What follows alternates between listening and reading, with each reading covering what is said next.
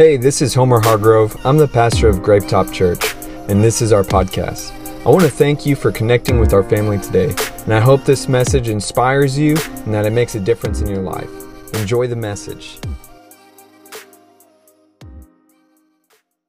And this series called Demon Hunter is, of course, not that we're actually, Van Helsing and getting crossbows after service or anything, but it's for us to understand, even though it may seem like an exaggerated series title, it's for us to really get a grasp of our role in this world and the reality of the spiritual world and what that exchange is like between us.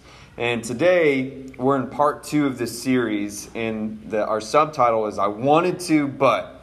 Look at your neighbor and say, I wanted to, but. I wanted to, but. Yeah. And that's B-U-T, not B-U-T-T. And I feel like in the Christian walk, that's our number one saying. Well, I wanted to, but. Did you make it to your church? Oh, I wanted to, but. Did you get to read your Bible readings? I wanted to, but. Right? Y'all know what I'm talking. This isn't like an indirect slam to anyone. That's me too, all right? It's like everything goes down to I wanted to, but. And even with good things, even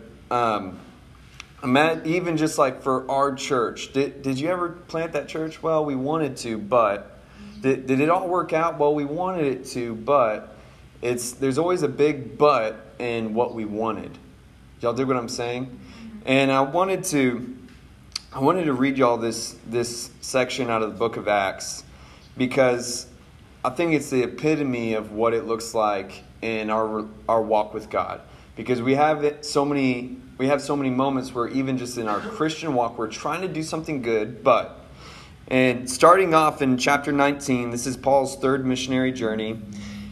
Starting in verse 11, it says, God gave Paul the power to perform unusual miracles. With handkerchiefs or aprons that had merely touched his skin were placed on sick people, and they were healed of their diseases, and evil spirits were expelled.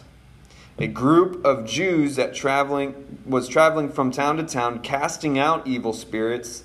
They tried to use the name of the Lord Jesus and their incantations, saying, I command you in the name of Jesus, whom Paul preaches, to come out.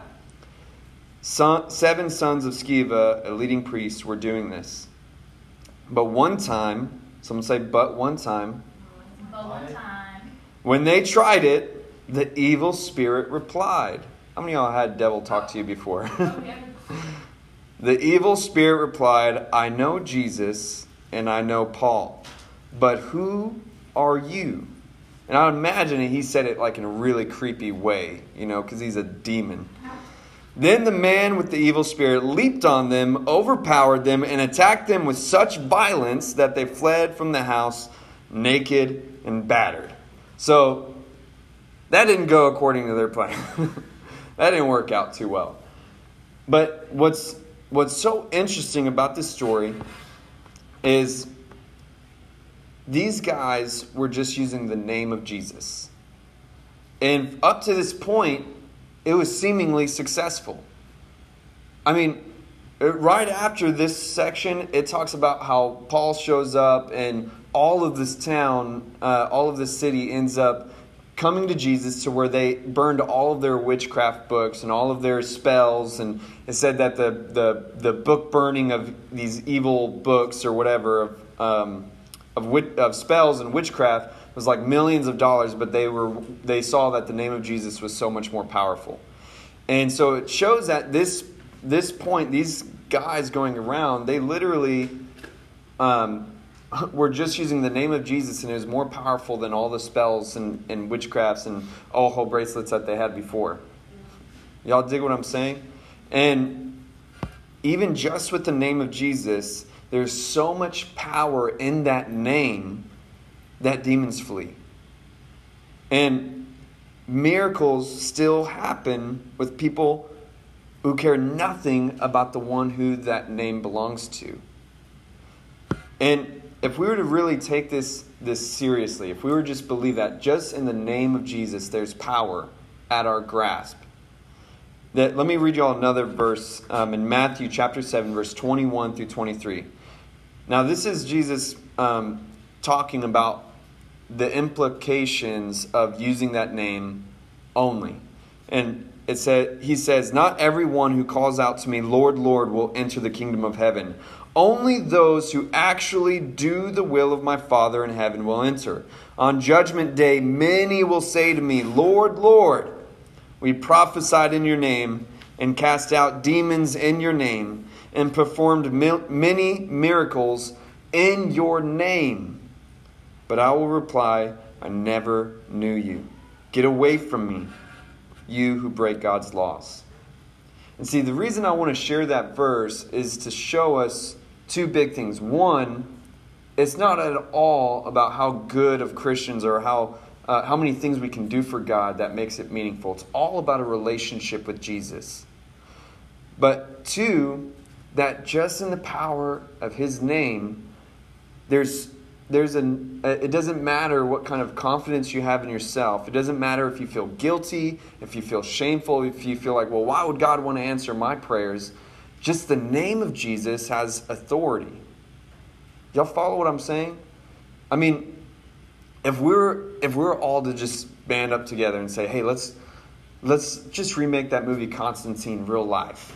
Let's just go from house to house trying to find demons to cast out. Let's take this Demon Hunter series seriously. And we went around with just the name of Jesus. This story is showing that even just in that name, that we would be able to have so much confidence in doing that. Y'all dig what I'm saying? Some of you are like, so we are going to do that? Or are we really going to get those crossbows? And so now the question is that leaves us from this story is, well, with the name of Jesus, how come this demon didn't just listen to the name? How come this situation, these sons of Sceva, that was working up to this point, and all of a sudden, I don't think any of us would want that to happen, right? Where we get all this like big spiritual high and like, let's go cast out demons, and then the demon starts talking to us. Like, that wouldn't be fun.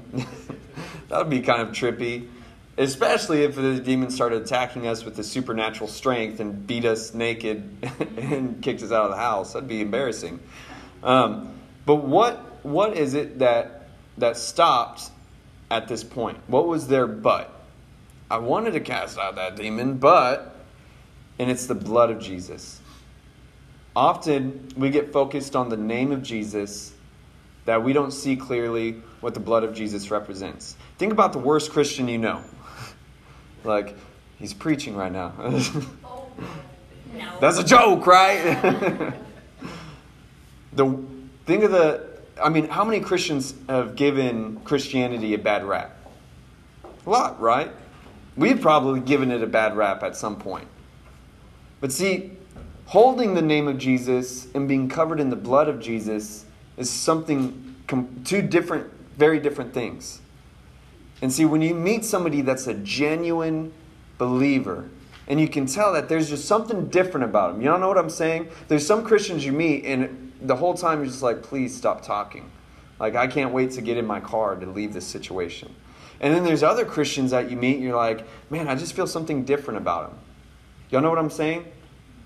And that's what the difference is of just carrying the name of Jesus and being covered in the blood of Jesus.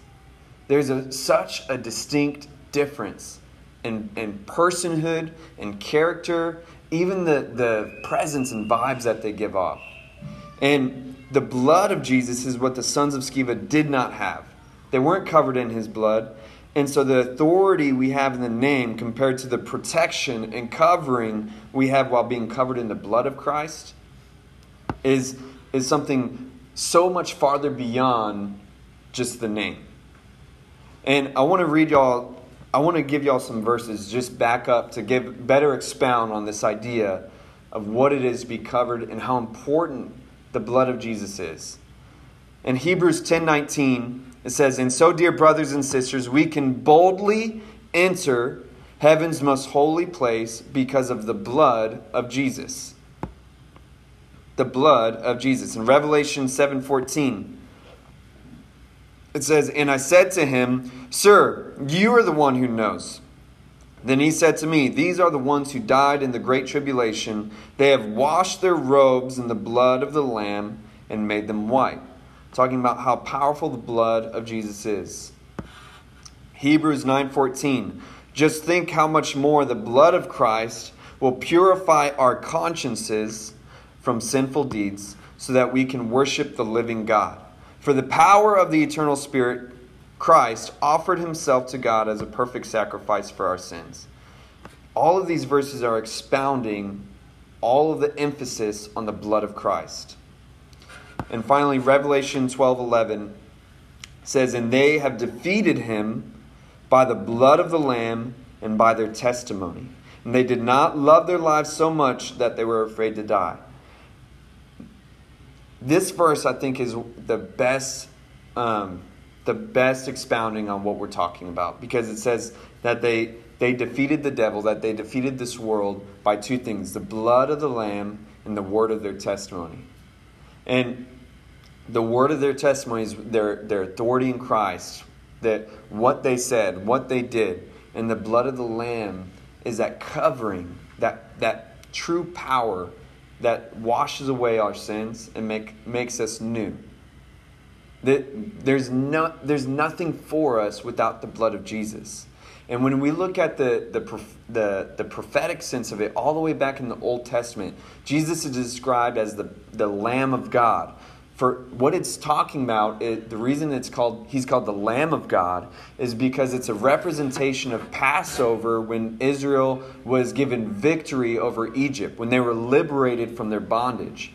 And what they did at Passover was they got the firstborn lamb, and it was slaughtered as a sacrifice for the firstborn to be slaughtered instead of their firstborn, as a representation. And the blood of the lamb was put on the doorposts of their house. And when the angel of death would go by, it skipped their home when it saw the blood, because they were protected. See, for us, the cross is an inverted doorpost. Imagine the reverse of a doorpost. It's a cross. And so Jesus made this inverted doorpost to make it so incredibly inclusive to the world, where his blood washes over it, so that death and the power of hell and sin has no hold on us, because we're protected by that blood. Y'all dig what I'm saying? And so we have to understand that the power of Jesus' blood goes beyond our consciences. It goes beyond how we feel that day. I remember a moment that when me and my wife were dating, and she had just left, and she called me right away and said, "Hey, I just left. I'm literally down the road, and I got a flat tire." I said, "Okay, so you just left?" You're like, "Yeah." I'm right here. I'm down the road. And I said, "All right, I'm gonna just start walking there to change your tire." And so I started walking, and I kept walking and walking and walking. I was like, "This is not down the road. It was all hot." I was not properly dressed. I thought she was literally right there. And she ended up being down the road, far. I needed a car to go there. And so all of a sudden she said, "Hey, my friend just pulled up. Such a weird coincidence. Where are you?" And I said, "Well, I'm walking down the road." "Why are you walking?" And so she ended up coming in to pick me up, to take me to her car. And I was so irritated at this point. I was also young and dumb, so I shouldn't have been so mad. But, a 19-year-old, you think that you know everything, and that she should have told me and better explained it, so it's her fault. So I was all mad in my head for no reason. And I felt even embarrassed, because this is her friend that she hasn't seen in a long time. And she in the car ride, she just got done talking me up. "Yeah, I'm dating this amazing man of God." And she's just talking me to be this great person.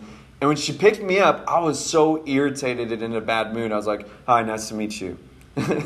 And I remember sitting in the car thinking man, I feel bad for this poor girl, because now I look like just some deadbeat or something, whatever. So I changed the tire, and I didn't even apologize or anything. And then Lauren told me later that her friend was like, "Man, when he got in the car, I just felt like such a sweet like presence. It's like she was describing like this surreal feeling. I was like, that wasn't me. I know that wasn't me. But see, even when we don't feel like it, the blood of Jesus causes us to be carriers of his presence. That's why even in my bad mood, people are like, man, there's just something different about him. And it has nothing to do with me, but everything to do with the blood of Christ. Y'all dig what I'm saying? And so, us understanding how powerful the blood is, I want us to go to our next idea, and that's the confidence that we need. The understanding that we need to pray. And in 1 Thessalonians chapter 2, verse 17 through 18, Paul says, "Dear brothers and sisters, after we were separated from you for a little while, though our hearts never left you, we tried very hard to come back because of our intense longing to see you again. We wanted very much to come to you, and Paul, tried again and again, but Satan prevented us." See, this verse is like one of those secret like ninja nuggets. And what is so amazing about this verse is that Paul is not super spiritual. He just doesn't make things up or try to exaggerate. And he says, but Satan prevented us. Think about that. Paul's literally saying that Satan prevented them from going to visit. That Paul had a calling to go and pastor these people, to go and speak to them and be a blessing to them, but Satan prevented him from getting there. Now, if we were to look at it both sides, Satan succeeded against Paul. Paul's pretty legit, right? Satan succeeded in preventing him to answer his calling, to do something that he wanted to do, and that was God's will. And on the other side, for those people, Satan prevented them from receiving a great blessing for Paul to come and speak to them again. That's a blessing. And so, what's crazy about this verse is that it shows us that Satan is at work against us for even simple things. Y'all know me. I don't like to give the devil credit more than he deserves. He doesn't really deserve any credit, but I don't like to just make up things that give him false glory. But here this verse is saying that he succeeds in preventing us from our callings, from blessings, from things that we desire, that Satan succeeds in preventing that. And so it shows us that we literally have to fight for those things. That we have to fight for blessings. That we have to fight even for our calling. You know, it makes me even think about like a ministry standpoint.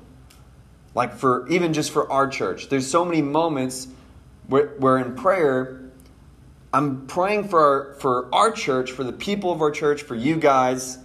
And there's a part where even like praying for the growth of the church. And I get all of a sudden a doubt in my mind that says, you shouldn't pray for that. How selfish of you to pray for the growth of your church. Isn't that weird how we get thoughts like that? Like these manipulated guilt thoughts? And this verse helped me realize, why would I feel God about praying for the kingdom of God to advance? But see how crafty and manipulative the devil is? That he would convince you that a selfless thought is actually a selfish one? See, that's a perfect example of an abusive relationship. If you've ever known somebody or been in an abusive relationship yourself before, what happens, what's a major red flag, is if the other person makes you feel bad for something that you didn't even do wrong. Y'all dig what I'm saying? They make you feel guilty when you didn't even do anything wrong. And see, even as we're trying to pray for something good, we feel guilty for it.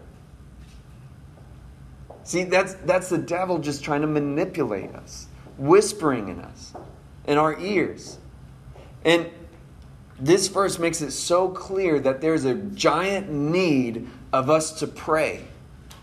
A giant need for us to pray for our families, for our church, for our city.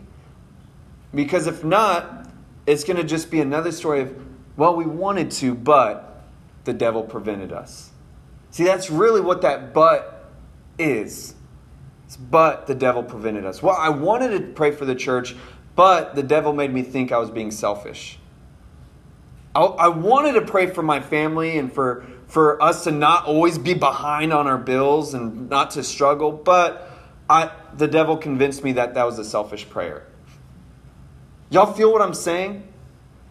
And if we were to take the blood of Jesus for what it is and know that we are covered by that blood and understand that the name of Jesus is great enough for that when we pray, things happen. Have you ever been surprised by answered prayers? You notice that it's the ones that you don't really care about?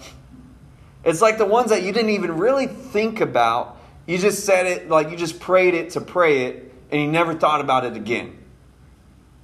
And it's like those are the ones that answered. But why is it that the prayers that we're like spending all this time on, that we really, really want to get answered, don't get answered? Would you agree with me in the thought that we usually doubt those prayers the most because of how bad we want them to be answered? That not that the answer of prayers is dependent on our doubt or faith, but it's usually those prayers too that we make these weird shifty prayers. To where instead of praying for it to be done, we're like, I mean, if it's at all, possible, God, in your will, let it be done. Like, if not, it's okay, but I really want this to happen. It's like we start to trying to convince the prayer to happen rather than commanding it to happen. Y'all dig what I mean? And so I want us to end on this last note. We talked about how truly powerful the name of Jesus is and how much more powerful the blood of Jesus. And we just got done realizing that the devil is preventing. He's the big but in our situations. That but that is stopping us from getting what we really want. And so I want to finish with this final thought. In 1 Thessalonians chapter 2, verse 12, it says, "We pleaded with you, encouraged you, and urged you to live your lives in a way that God would consider worthy. For He's called you to share in His kingdom's glory." Now, we usually don't hear that last part because we feel way too guilty to finish the paragraph, right? We stop at live a life that is truly worthy. And we're like, well, I'm not doing that. And so we don't even really cognitively receive the rest of the verse. Because the end of that verse says, He has called you to share in His kingdom and glory. But we can't believe that because we feel too guilty if we're not living a life that's worthy. Right? That's why we don't really pray like we believe we're going to receive it, because we doubt and think, well, I'm not really worthy to receive it. Right? And I want you to first think of a thought. What does living a life that's worthy look like to you? Would you agree that it might look different for each individual? There's probably some underlying tones that would that would go throughout everybody. But if we were to get really personal and to make this real application, it would look different for every person here. I think some major tones to take away from me that looks like for living a life that's worthy. The first thing I go to in my head, because I recognize how unholy I am. Anyone else? You're like, yeah, we recognize how unholy you are, Homer. Yes. All of us here. And so when I think of living a life that's worthy, I think of integrity and holiness. Simply, when I say something, really trying to behave like I meant it. And pure and obedient. And that word obedient sounds so ugly to me. But obedience isn't like, you better. Don't do that. Do this. You better. But simple, pure obedience, it's best seen with like the favorite kid and the parent. Because whenever they say, hey, can you go do this, sweetheart? They're like, yeah, of course. I'd love to. Because all of us have kids like that. But And see, what makes it pleasing is because when you tell your kid to do something, it's for, if not their benefit, but the benefit of the whole family. And see, when God tells us to do something, it's not to just control us, it's not to regulate us, but it's truly for our benefit and the benefit of the kingdom. That's what pure obedience looks like. Some other things I think about is fruitful and helpful. To where whatever I do in life or whatever I do for the kingdom, there's fruit to it. Sweet fruit, not bitter fruit. That when I leave a social gathering, people miss me.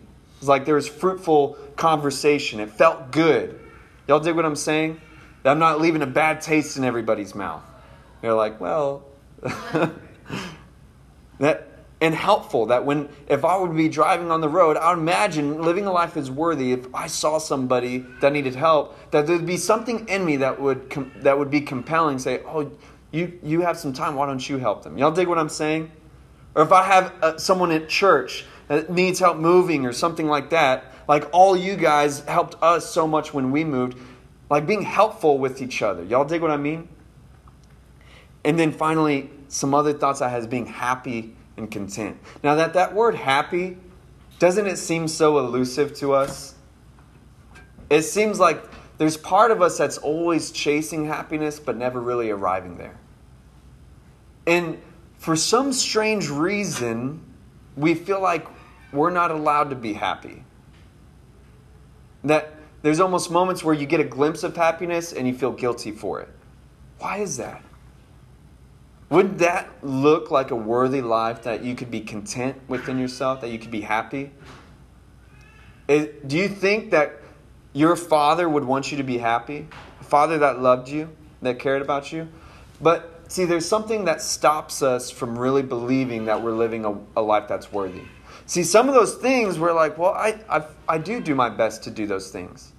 I do, I could always improve. Every human being could always improve, right? And so if we're trying to like walk along that path, and we're really trying to be that kind of good person, and I think all of us really are trying to give us a portion of our best in our Christian walk. So why do we feel so incredibly unworthy? Why do we feel so guilty? Why do we constantly doubt that God is proud of us? And I shared a little bit about this in our Bible study, but I want you to think about, see, what we're lacking is a confidence of God's word. When God says He loves us, there's a doubt of confidence. There's a lack of confidence in us in believing that. And He says, I want to share with you my kingdom and glory. We just think that means other people, not us. And I want you to imagine God through the lens without sin. Because we look at God through our sinfulness, right? We look at Him immediately as the Redeemer. That He loved us when we did everything wrong. We look at the scope of kindness and love through the cross. Which we should. But let's look at God's nature independent of sin. Let's imagine if we were like Adam and Eve before the fall of man, before sin. When they walked in the garden, they were in such close fellowship and relationship with God. And they had no sin. And I want you to just take a moment, even if you have to close your eyes, and think about how would your walk with God look like if you didn't have to worry about sin? What would your walk with God, your relationship with Him look like if you did not need to be forgiven? If you were sinless? And I want you to even be practical in your life today. Don't imagine yourself in heaven and eternal bliss. Just in the real world, but without sin. What would that relationship with God look like? And for me, I feel like I would be so confident in my purpose and calling. Because God's told me a purpose and calling, but I constantly doubt it because of my sinfulness. Well, God, why would you really call me to do that when I suck? I'm so messed up. Why would you use me? But if I was sinless, I'd be so confident. Like, oh yeah, he would use me. I didn't do anything wrong. Why wouldn't he use me? Right? See, I would have no reservation in believing God to provide and protect me. Why wouldn't he want to provide for me? I'm his son. Why wouldn't he want to protect me? I didn't do anything wrong.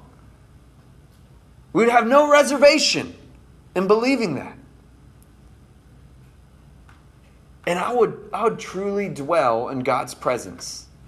I'd be able to enjoy it so much more because I wouldn't feel the need to earn my right to be there. I wouldn't feel the need to earn God's love or to earn that time. I wouldn't feel like I had to do something before I prayed. I wouldn't feel like I had to do something right or good to spend time with God. Well, I didn't read my Bible. I didn't do this. I didn't do that. I wouldn't feel so guilty. I would just be able to go and stay with God and dwell in his presence because I feel good with him there. I would be without reserve because I know that he would want to spend time with me too. Because I didn't do anything wrong. Why wouldn't he want to spend time with me? Why wouldn't he be proud of me? Why wouldn't he want to just love me? See, when we imagine ourselves sinless like that, it's like, oh yeah, I could imagine that. But now when we look at what the beginning we talked about is, how powerful the blood of Jesus is, and that he sees us as sinless. The only problem is that we can't see ourselves that way, even though God does. And so if we were to just truly accept that love, if we were to accept the power of the blood, if we were to just accept that he's forgiven us and that we walk in forgiveness, we wouldn't have to doubt or worry so much that when we pray, we'd really believe it. So I want you to bow your heads and close your eyes with me. And if you're here right now, and maybe you've had such a hard time believing that God would see you that way, the way that we just described, sinless. But that's the way that you want to start living. I want you to just, with every eye closed and head bowed, I want you to just raise your hand. Amen. Amen. God, right now, I pray for these people that you would give us that vision, that perspective to see ourselves the way that you see us, as blameless, as worthy, as holy, and that we would see ourselves as truly forgiven, because your word says that you choose not to remember our past. Your word says that you choose not to remember our sin. There's verses that you say that you cast our sin out. And that word means obliterate, meaning you literally shatter the existence of our sin to where it's unrepairable to look at again. In another place you say that you cast our sin as far as the east is from the west, meaning that it's never going to meet at east or west pole. It's always going farther and farther away from us. God, show your people that. Help us to believe that that's the way you see us. so that we can really start living a life that's worthy. Because you've already put us there. The minute that you washed us in your blood, we took such a big step in living in that kind of way. And each of us are in different walks and different journeys. But Lord, you are close and near to us, even though we felt like we were distant. So I ask that you comfort your people here today, that you minister to their hearts and their souls, and that Jesus, we would not only bear your name, but that we'd be covered in your blood, that we'd be free and liberated, and that we would dwell in your presence. In Jesus' name, amen. I hope you enjoyed the message today. If you did, there's a couple things that you could do to connect. First is to subscribe to our show so that the most recent episode will always be in your feed, ready when you are. And second is if this ministry has impacted you and you'd like to help us continue to reach others, you can click the link in the description or visit our website, gravetop.com, and you can give now. I'll see you next time on the Gravetop Church podcast.